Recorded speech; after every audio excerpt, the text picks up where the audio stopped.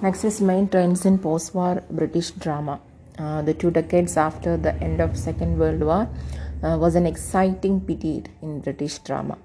British theatre became intimately aware of what was happening in Europe, particularly the work of two dramatists, Beckett and Brecht, and this awareness was a significant factor in the exploration of the ways of creating poetry of theatre. Beckett's Waiting for Godot puzzled everyone but became a fashion, the theatre of the absurd.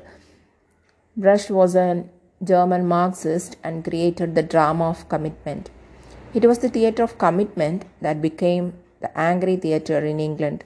The influence worked slowly but surely. The new dramatists had at their disposal a new institution called the English Stage Society.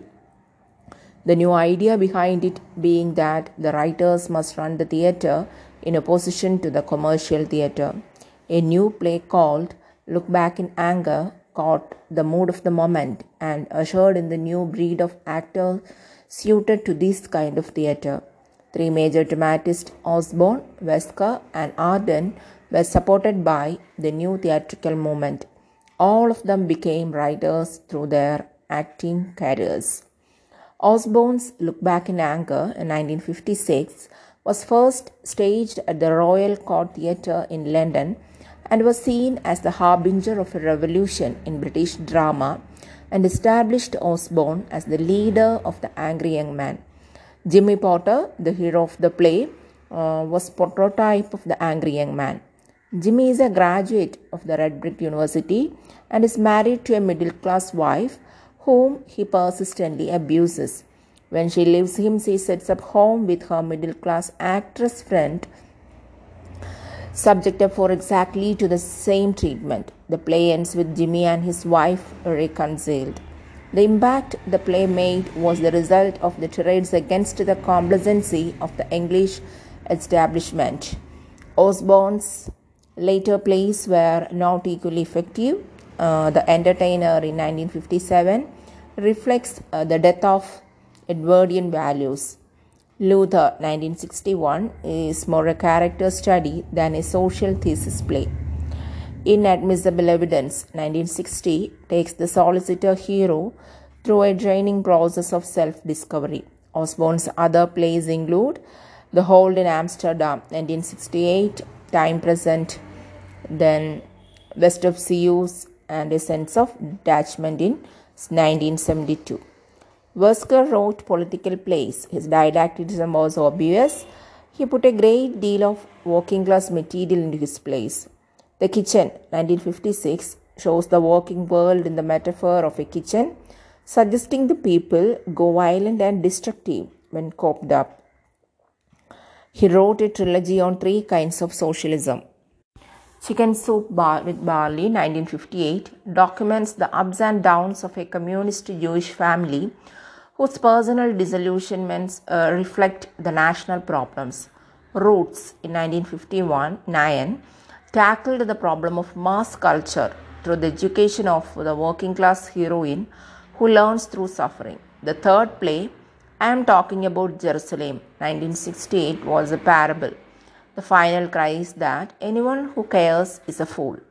His later plays include The Very Own and Golden City, 1965, The Four Seasons, 1965, The Wedding Feast, Journalist in 1974. In the later plays, there is an evident falling off his dramatic talent. Arden's first play, All Fall Down, in 1955, was staged by Edinburgh students. Live Like Pigs in 1958 and Sergeant Musgrave Dance established him as the most elusive and original new playwright of the socially conscious renaissance of English drama. The final impression of his plays is that he is against compromise and stability. He is not an absurdist. His characters belong to social groups, and his plays have recognizable plot. He remains the most prominent of the poetic dramatists of the 60s. Harold Pinter's contribution to the dramatic renaissance was different. His play Birthday Party in 1958 revealed a talent very different from Osborne's, and he was influenced by Beckett and Ionesco, the masters of absurd drama. In the play, Stanley, an out-of-work pianist in a seaside boarding house, is mysteriously threatened and taken over by two intruders who present him with a Kafkaesque indictment of unexplained crimes.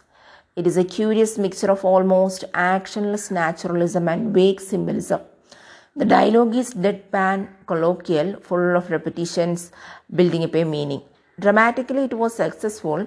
It was followed by many critical and commercial successes, including The Caretaker in 1960, The Lover 1963, The Homecoming 1968, Old Times 1971, No Man's Land 1975, and Betrayal 1978. Pinter's gift for portraying the difficulties of communication and the many layers of meaning in language have created the word Pinteresque.